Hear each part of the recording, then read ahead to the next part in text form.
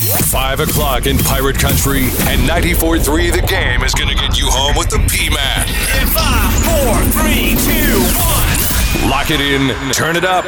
It's time for the Patrick Johnson Show on 94.3 The Game. This is the flagship station of the ECU Pirates. And now, Patrick Johnson with today's Pirate Report on the flagship station of the ECU Pirates, 94.3 The Game. Right you are. We begin with the Pirate Report today. We have breaking news.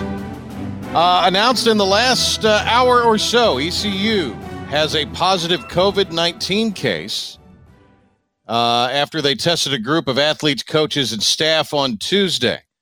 The university will not say which group the positive test belonged to. Again, be it an athlete, be it coaches, be it a member of the athletic staff. 68 people were tested for the virus as part of ECU's return to campus protocol. Those tests happening 2 days ago.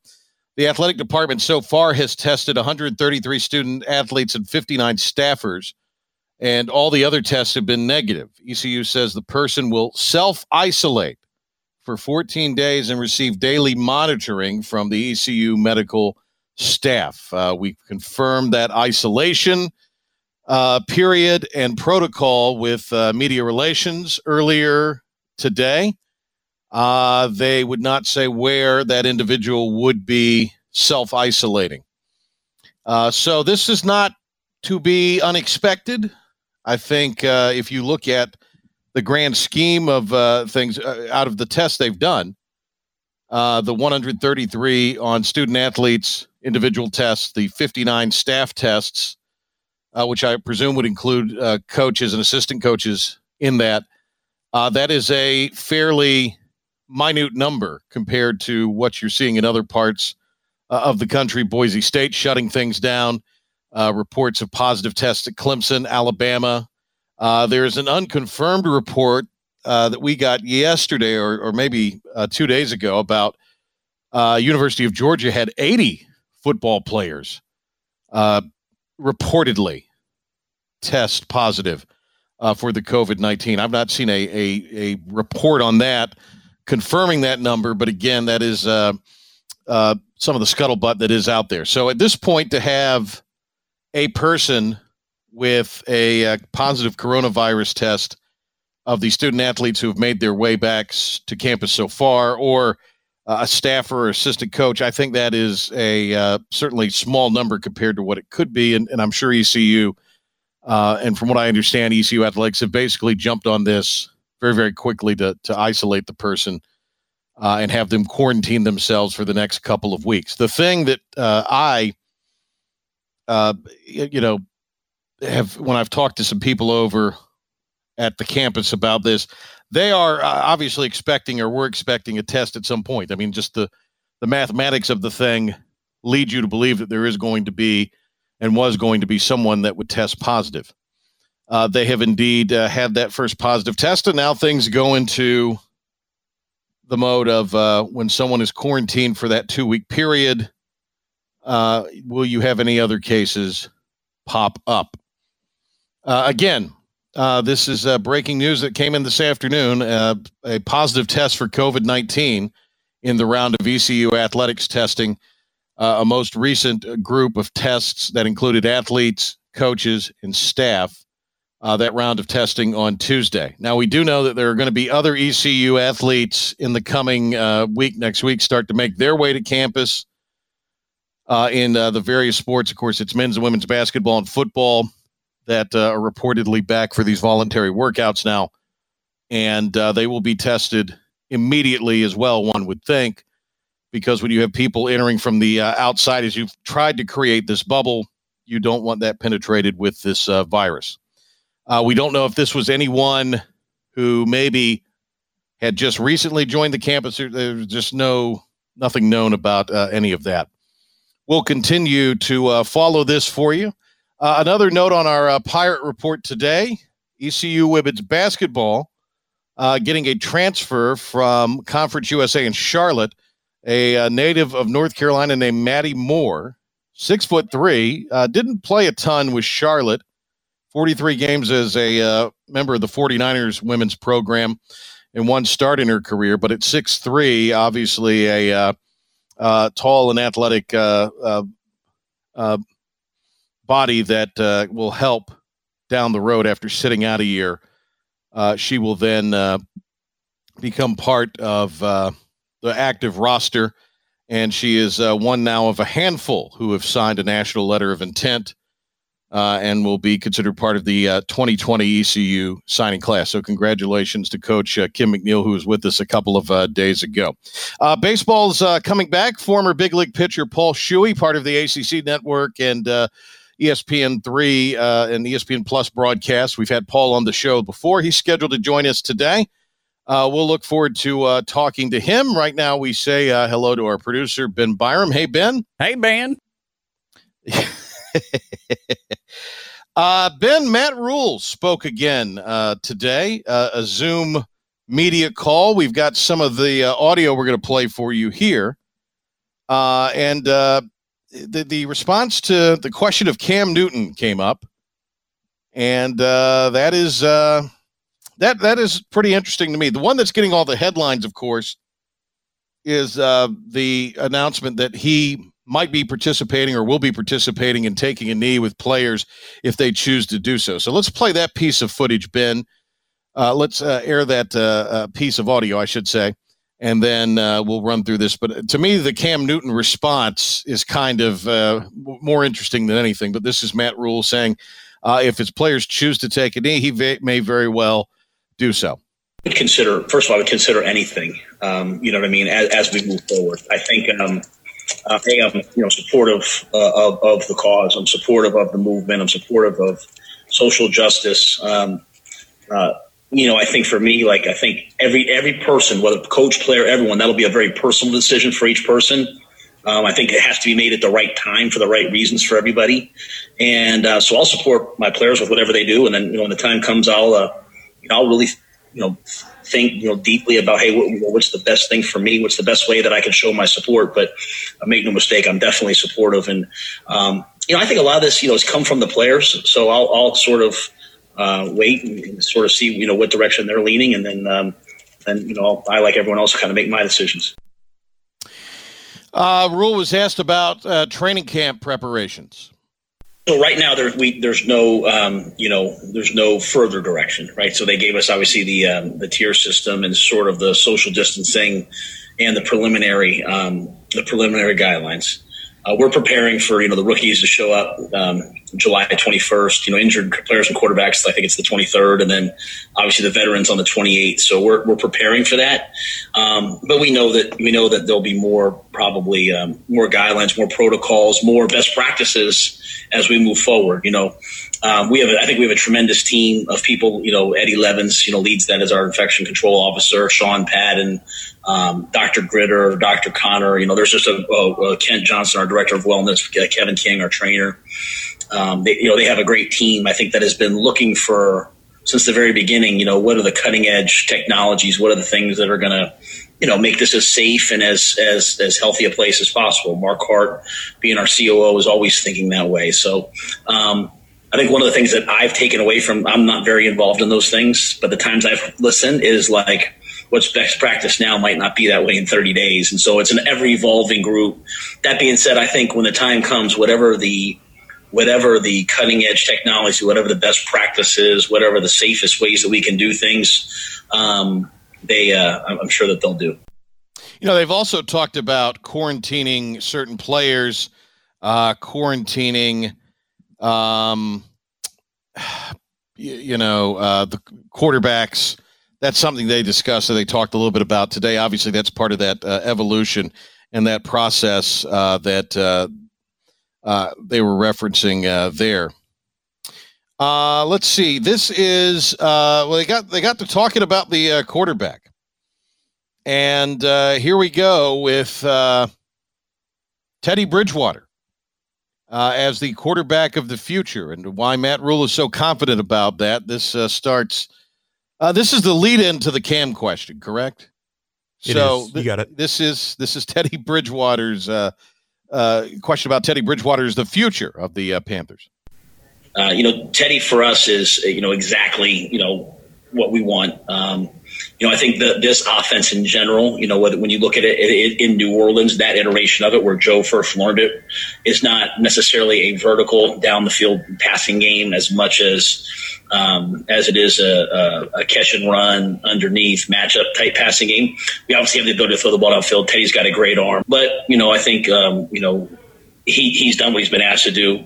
So I think you have to be really careful. I think, analytics are always, a piece of the puzzle, but there's also, hey, what were you asked to do? I think what you really have to do is go out and look at, can a guy push the ball down the field? So to me, I'm always looking and saying, well, if he threw the ball 52 yards here, 60 yards here, not many guys can throw it further than 60 yards, but I think one of the great things is one of the strengths of our team is that, Robbie Anderson's a deep play threat. Curtis Samuel is a deep play threat. DJ Moore is a deep play threat. So we feel like we have the power to be able to take advantage of throwing the ball down the field, and we know Teddy can do that. All right, so he sounded pretty good there, didn't you think? I thought so, yeah. He maintained himself. He got through it. He said the perfect answer, I believe. Well, I don't know about perfect answer, but he did at least answer with a great deal of confidence about Teddy Bridgewater. I think we can all agree to that. Then someone asks Matt Rhule about the blame on the Panthers and their late release and the whole way they handled Cam Newton as the reason why he is not signed as of yet. I think for me, I always pride myself on taking. I think for me at this point with Cam, I think we've answered it. I respect him, and I hate to keep. I don't want to say the wrong thing or anything. I have a lot of respect for him, and I think that's been answered. Kind of put him in a bad spot, didn't it? It Again, did. Yeah, I don't to think have he to was be the guy. that. To be the guy that has to answer the Cam Newton questions. But I mean, he's out there, and he is, for better or for worse, the franchise quarterback. I mean, he's sort of the face of the franchise. And in some ways, when people think the Panthers historically, they're going to think Cam Newton, at least, right now. Steve Smith certainly comes to mind. But it's one of those two, wouldn't you say? Yeah, I think Cam Newton made the Panthers more relevant in pop culture and social media and the media in general. And in terms of, instead of Steve Smith, Cam Newton kind of brought them to that next level to where they became a household name. He certainly led them to their best season. Yeah. And he was the MVP of that best season. So I think you could make the argument that Cam is sort of the face of the franchise. I think that's a valid argument. There's no doubt about it. What I don't think is a valid argument is to necessarily lay all the blame at the Panthers' feet, or at least Matt Rhule's feet. Matt Rhule probably had very little input into the decision, my guess is. And I'm also just going to guess that Matt Rhule, is in such a long-term rebuild here. Now, they've put some pretty good offensive weapons as far as consistency out there. We'll just see how it all maps out, how the offensive line comes together. That's the biggest part of this. But when you look at reasons Cam Newton hasn't signed, Cam initially said he didn't want to go anywhere where he couldn't be a starter. Well, with the way this offseason has gone, everybody had kind of made their decision who they were going to at least consider the starting quarterbacks going into training camp whenever it starts. Now, he's backed off of that and says he'll go somewhere maybe as a backup now. But there's also the health of Cam Newton. We don't know what that is. And there's no way with all these limitations to have for teams to have their doctors look at Cam. You know what I'm saying? So how much of that maybe has changed and things have loosened up, we'll see. He will wind up somewhere before camp's over. He'll be on somebody's roster, I believe, by the end of the preseason. Oh, for sure. There's no doubt. The talent is undeniable. The thing that's a little bit questionable is just the injuries. The injuries, I think, is the big question when it comes to Cam Newton right now. Respectfully, I don't think the talent's undeniable. When good, the talent is. When healthy, the talent is undeniable. But we also have a version of Cam Newton with a lot more mileage on it than the season in which they went undefeated. We have a Cam Newton who really for 2 years has been banged up and not well. So, I mean, it's a version of Cam Newton that is not probably the best version of Cam Newton. And if he is healthy, I don't think he'll be like his MVP year. I seriously doubt that. But I do believe that you'll see someone who certainly will be out with something to prove. I don't think there's any two ways about that.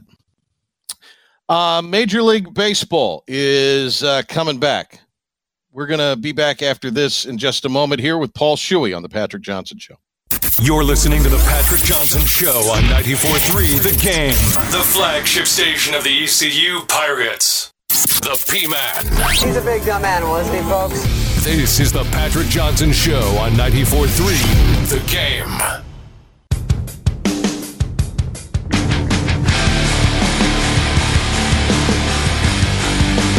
There is a 30% chance of a storm tonight, low of 67.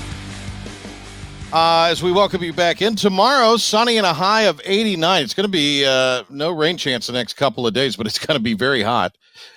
Saturday, high of 91. Sunday, a high of 92 degrees. And then on Monday, a chance of showers after high noon with a high of 90. Only a 40% chance of rain, and there's a little bit of that in the forecast for next week. 77 right now, had rain earlier in the day, and there's a little bit of sun peeking through the clouds. We're working to get Paul Shuey on. He'll be with us hopefully here in a few minutes. In case you're just tuning in, the news that broke this afternoon, ECU says they have a positive COVID-19 case that has come back after they tested a group of athletes, coaches, and staff. These tests were conducted on Tuesday, and that person will self-isolate for 14 days and receive monitoring from the athletic medical staff at East Carolina. Paul Shuey, big league pitcher, also broadcaster, now joins us on the phone. We welcome him back to the Patrick Johnson Show. Paul, hope you're well, man. Good to hear your voice again. I'm doing good. It's great to be here.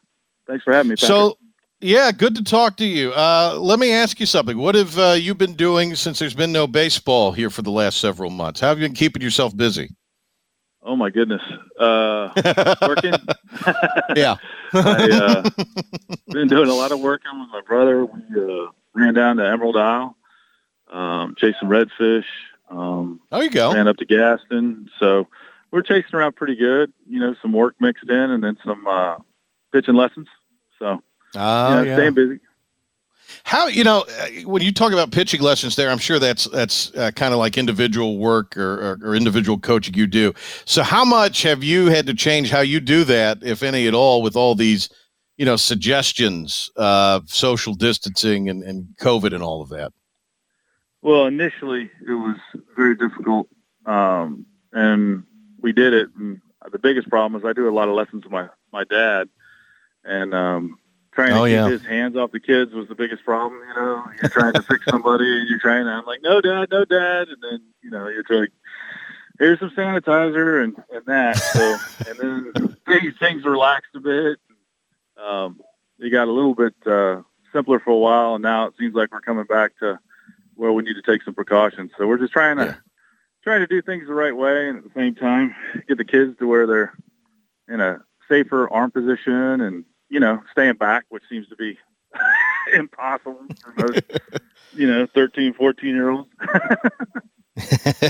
Paul Shuey, former big leaguer, is with us, involved in broadcast of ACC baseball on the ACC network and the ESPN streaming platforms. Does a lot of UNC games as he's an alum there. And we're grateful for him to give us a few minutes here. Okay, so I think as fans, we're all excited about MLB coming back. As a pitcher, would you be excited about the 60-game schedule coming back? As a pitcher in the game, I don't know how. I would think I would be excited just to get back out there and do something. But with what has been suggested and what they've got going, there's a lot of me that's, I feel like MLB's kind of forcing, a show to go out there, and everybody's going to be happy to watch whatever it is that's going out there. But there is certainly a lot of little changes and nuances that are going to be so different that it's going to be. I mean, the biggest thing to me is like guys are really going to be playing, in front of nobody. Right. That's different. It was very difficult to pitch in those kind of situations. Every game I pitched in Cleveland was sold out, so you're used to 43, 44 a night, and it's easy to get up for those games. You don't have to work at it. But I was saying this to my buddy the other day. Can you imagine being a starting pitcher in a game and you hear the phone ring in the bullpen? That would be a little different. Like, come on, guys. I feel good.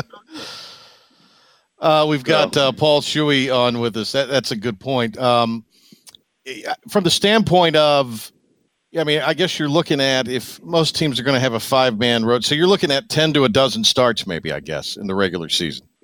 In some years it might be that many starts before you really have kind of settled into things as a starting pitcher. Oh, no question. Yeah, you've got a bunch of guys that, they start off well and then taper, or you got guys that it takes a little while to get going, When I played with Tommy, you're sitting there talking about, he would struggle for about a month and then he would just kill it the rest of the year, and right now you can't, it's hard to make up, it's going to be hard for those guys that have a slow start to make up that ground. And it'll be interesting. And then you go right into playoffs, and I guess the rules are going to switch to where it's a little more normal, for the playoffs. So it'll still be exciting. I'll still be excited to be able to watch, some baseball on TV, because I know how much we all miss it. But I don't know. I mean, how is Francona going to be able to manage a game without seeds coming out, the whole time? I'm just wondering how the dynamic is actually going to end up working.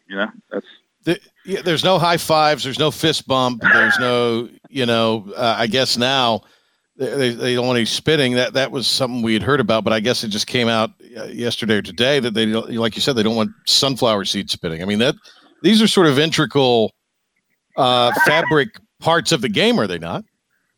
Absolutely they are. And so it's just, like I said, there's going to be so many changes. It's going to be some entertainment just watching guys, how they're dealing with, what they're kind of given, because it's absolutely one of those where, different guys may do well in a stadium where, it's empty, right? And some guys that usually do really well may struggle a bit because it's just, there's not quite the buzz that's going on. And, all those little pieces and little rules that they're throwing in there, it's going to be very interesting to see how that plays, how it actually plays. And it would surprise me if some of the, some teams do better than people, would think that they would, just because they handle the situation better. Former big leaguer Paul Shuey is with us. When you were, when you're getting ready for a start, the day before the start, what are you doing at the ballpark that day, or in the dugout during the game?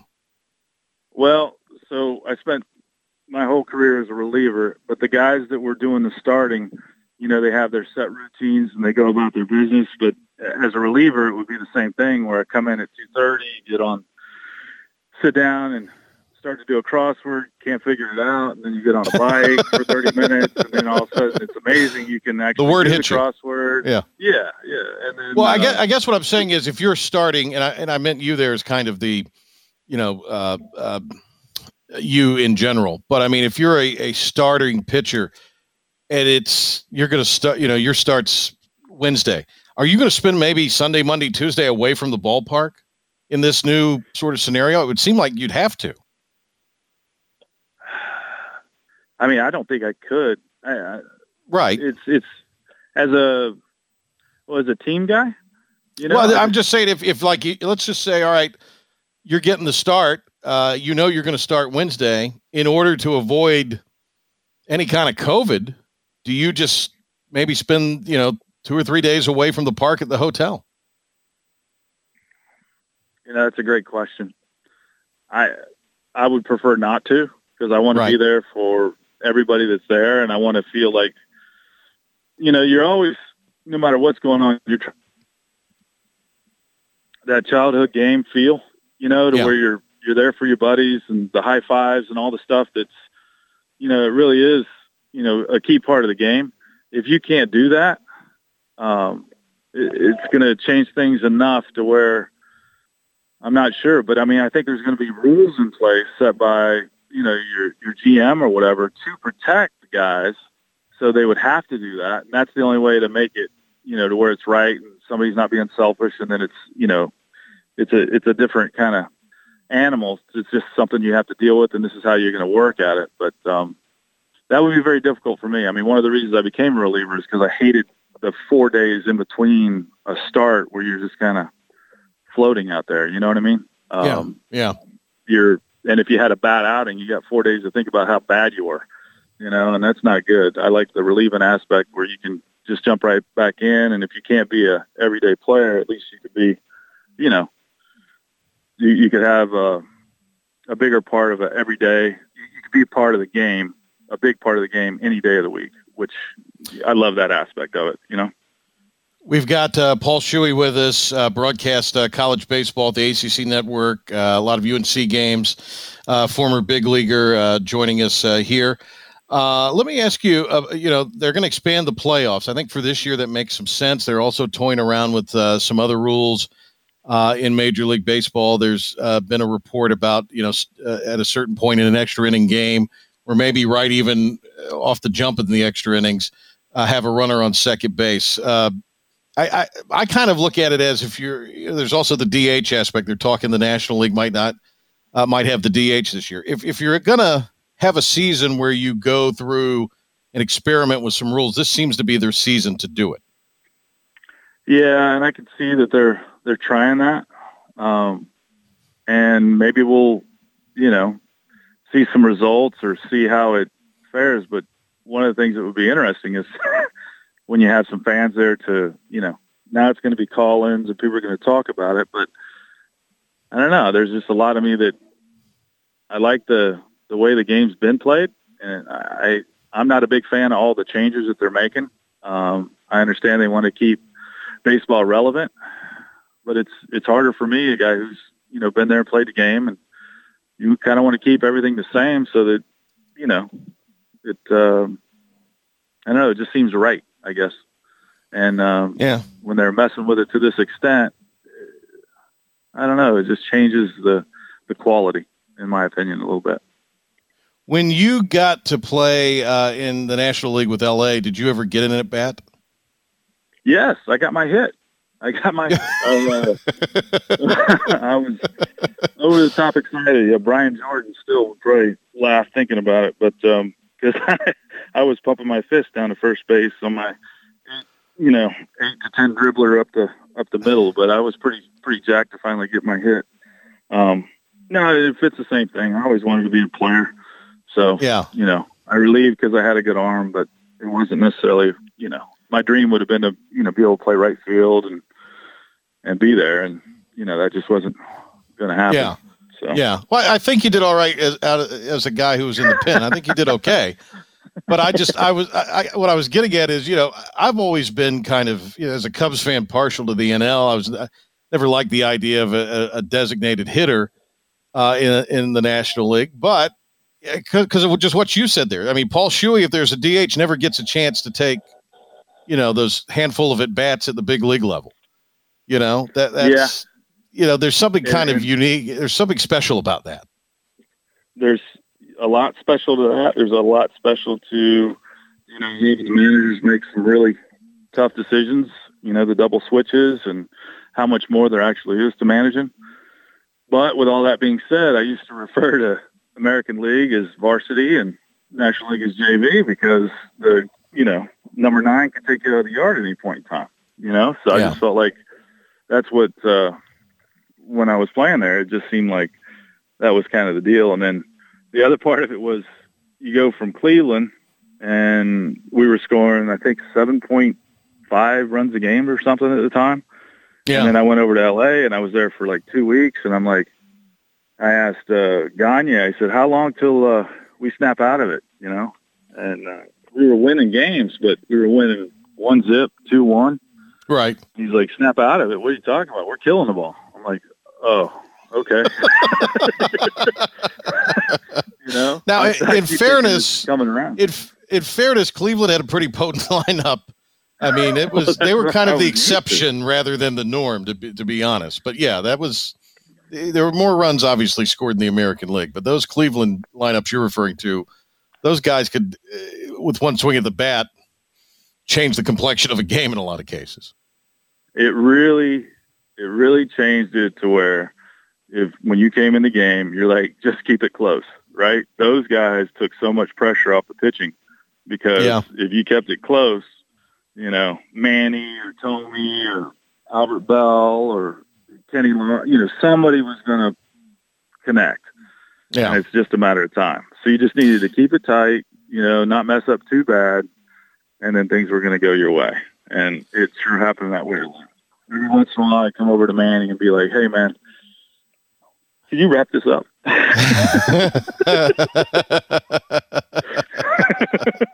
Paul Shuey with us here. Former big leaguer Paul Shuey with us here. Were you at a point worried that the baseball was not going to get on the field this year as far as an agreement between the Players Association and owners? Yes.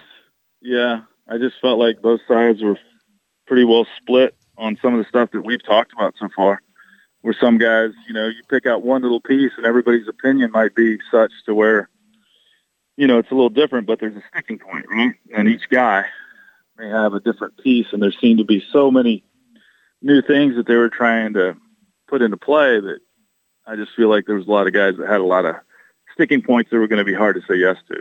But I think at the end of the day, the guys agreed to get out there to test the waters a little bit, like you were saying, and see how some of these new rules, play out and see what's kind of realistic and works and what really doesn't, and hopefully, everybody's communication is to a level to where, everybody can have a good discussion and say, okay, this was something that failed and this is something that works. And then we, we're able to grow from it.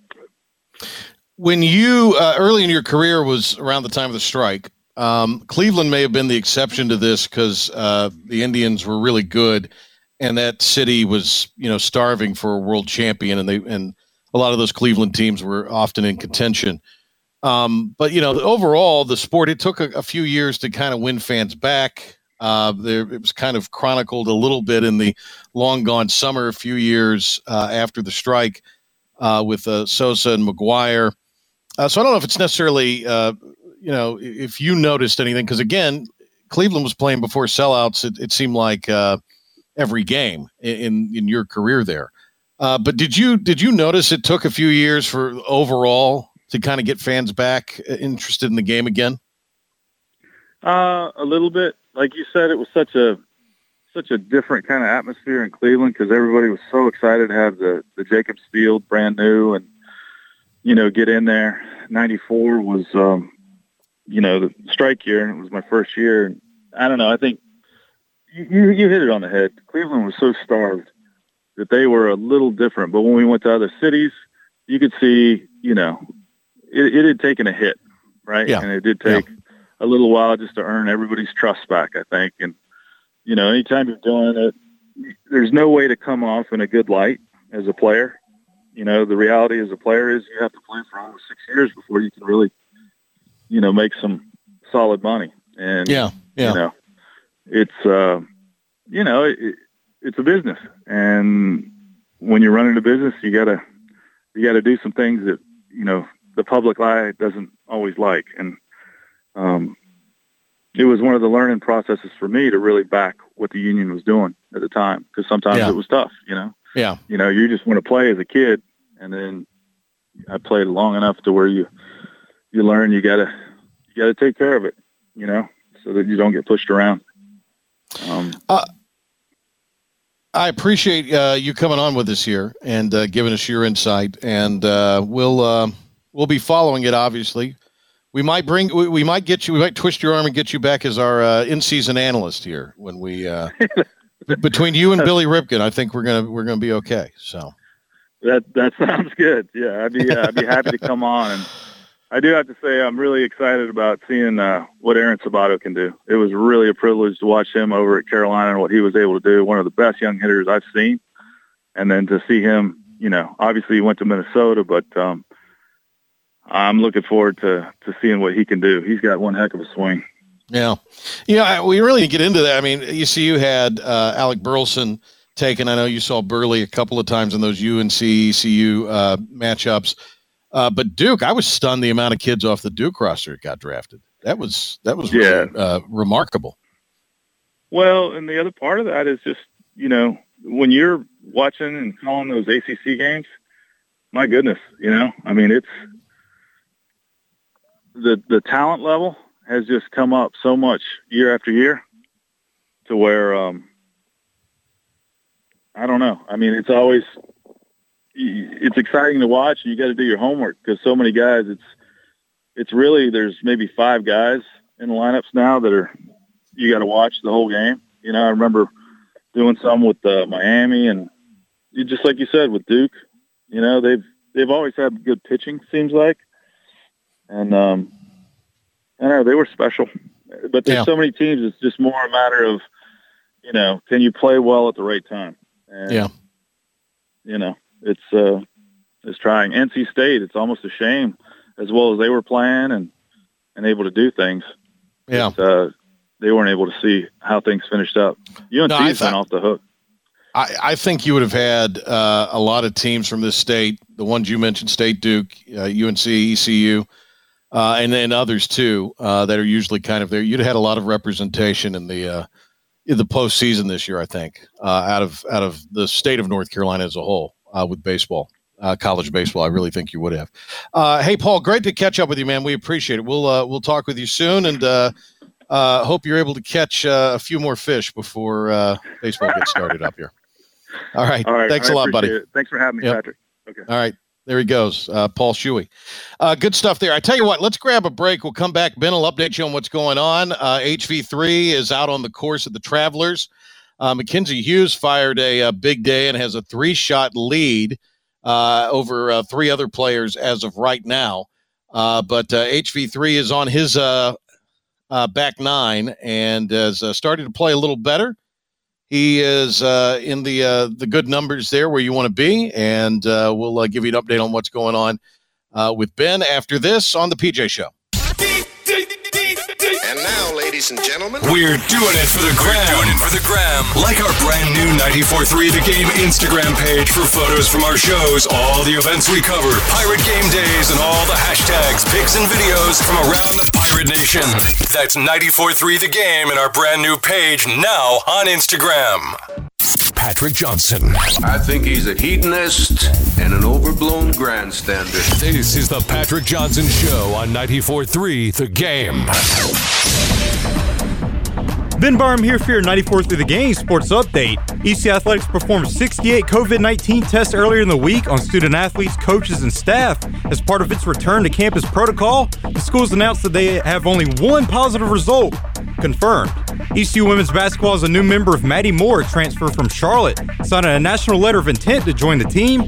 Moore, a 6'3" forward, brings 43 games of experience to the Pirates. UConn announced that it will be cutting down its athletic programs from 22 teams to 18. The teams cut include men's cross country, men's swimming and diving, men's tennis, and women's rowing. The entire Grand Canyon men's basketball team has been quarantined due to the coronavirus concerns. It was reported that 4 players and 2 staff members have tested positive for the virus. And ACC Commissioner John Swofford has announced that he will retire after the 2020 through 2021 season. Swofford served 24 years, the longest tenure for league commissioner in the conference's history. 22-year NBA vet and UNC alum Vince Carter announced his retirement earlier today. Carter's the 19th all-time on the NBA scoring list and was the first player to play in a game in 4 different decades. The NFL's annual Hall of Fame game and enshrinement ceremony has officially been canceled due to the coronavirus pandemic. The preseason game between the Cowboys and the Steelers will be rescheduled for the next season, along with the enshrinement ceremony. Matt Rule held a Zoom meeting to talk the latest in the Panthers in the lead up to the 2020 season. Here's what he had to say concerning the preparations for their upcoming training camp.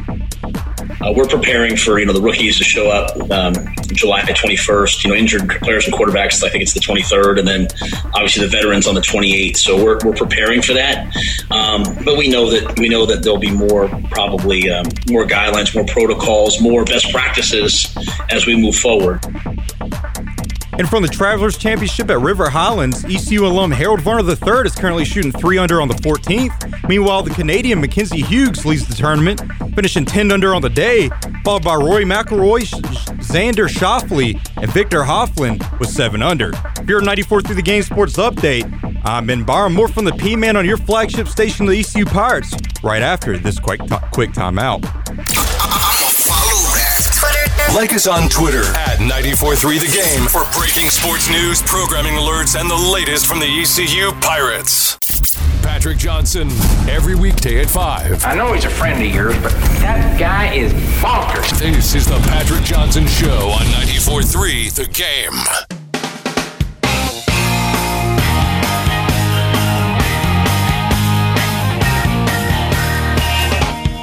All right, 5:49. Thanks to Paul Shuey. NASCAR released the photo of the garage door pull rope today in the Bubba Wallace garage at Talladega. And as predicted, a lot of media are quick on the take now that this is indeed a noose. But this is what NASCAR had to say about it. The FBI learned that garage number 4, there was a noose found. I'm sort of paraphrasing there. Was assigned to Bubba Wallace last week.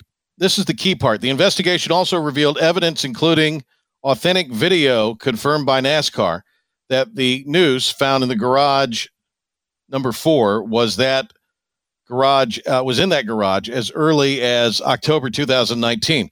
Although the noose is now known to have been in the garage number 4 in 2019, nobody could have known Mr. Wallace would be assigned that garage number for last week.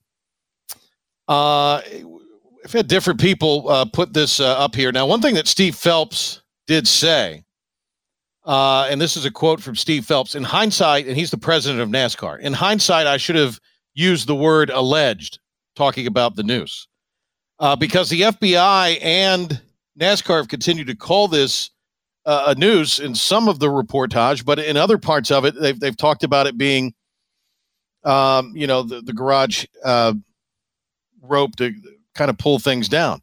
Now, Bob Pockrass, who we've had on the show, says that the president of NASCAR said they checked the garage area. No other stalls had a similar rope. And then Pockrass actually went back to October of 2019, last time there was a race before this past weekend at Talladega, and looked at his camera roll on his phone, and it's confirmed. You do see the rope there on the left that it had been rigged with that kind of handle. We had Clay Travis talk about this earlier via Outkick the coverage. You got that ready to go, Ben? This is Clay Travis talking about it. This is a failure across the board. It's a failure by NASCAR. It's a failure of Bubba Wallace and his team. It's a failure of the sports media, all of them. Most of you believe that the sports media is number 1 to blame, number 2 to blame is Bubba Wallace, and number 3 to blame is NASCAR. We have a real problem in this country with making decisions before we know what the actual facts are. Everybody wants to react to stories before we know what actually happened in the story. We have created a universe where if you are skeptical of something, somehow you're racist or sexist.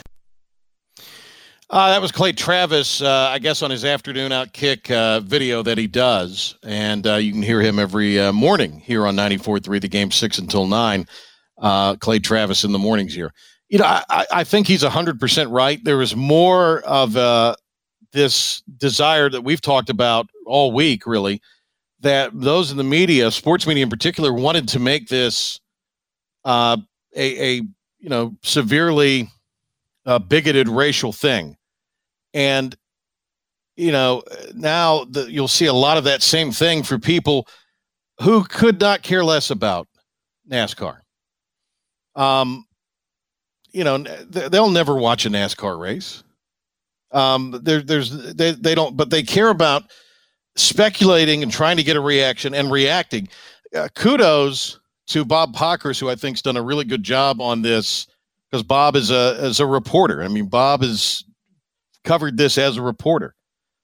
Jeff Gluck, who I know personally and have known for years, Gluck has kind of had his feet a little bit on both sides of this, wanting to be a hot take artist, but I mean, he did some very good reporting today on this as well, and has some pretty comprehensive tweets out there and comments from Steve Phelps. So both those guys have done a really nice job of being journalists in this. I know the guy who trained Gluck as a journalist, and he's an excellent journalist, so an award-winning journalist, and he's a journalist, not a hot take artist. But everything else you're seeing on this is an exercise in hot takery. But I do agree with Clay Travis there. I think NASCAR is complicit in this. They obviously didn't choose their words well by saying alleged. They just went straight out with the word a noose. But I go back again to that deal they had Monday, the press conference, the teleconference. And I remember listening to it on Monday. And Pockrass was the only one to ask about, could this have been misconstrued as, the pull rope on the garage door? And, I have people asking now, well, why would you? They had no way of knowing that Bubba Wallace was going to be in that garage ever back in October or ever. And, you see pictures of that, but I mean, there's people still calling it, media members still calling it a noose. It's really, in some ways, a little irresponsible, to be honest with you. And Bubba Wallace has kind of walked some of his CNN statements back. I think he was caught up in the moment. I mean, he's on a national stage that, frankly, he's not been on before. And I think Bubba Wallace, from all accounts, is a guy that just wants to go out there and race and wants to drive. And, he's been thrust into this different sort of role. But we'll see what kind of is new with this over the next several days. Ben mentioned it in the update a few minutes ago, the Travelers going on up in Connecticut. What a round by Mackenzie Hughes, who struggled mightily in Hilton Head last week. Has a 3-shot lead over Rory McIlroy, Xander Schauffele, and one other. Harold Varner III, now 2 under through 15. So HV3 playing a lot better in round 1 than he did last week, but he's 8 shots off the lead. And it'll just depend on, can Hughes duplicate what he did last week. Big thanks to Paul Shuey for being on with us today. As always, thanks to Ben Byram. ECU says a positive COVID test has come back after a group of athletes, coaches, and staff tested on Tuesday. That's the big story leading out things today. 68 people were part of that test, and the person who tested positive will self-isolate for 14 days. We'll have more on this tomorrow, and have Steve Wiseman, Nikki Novak on with us tomorrow on the Patrick Johnson Show.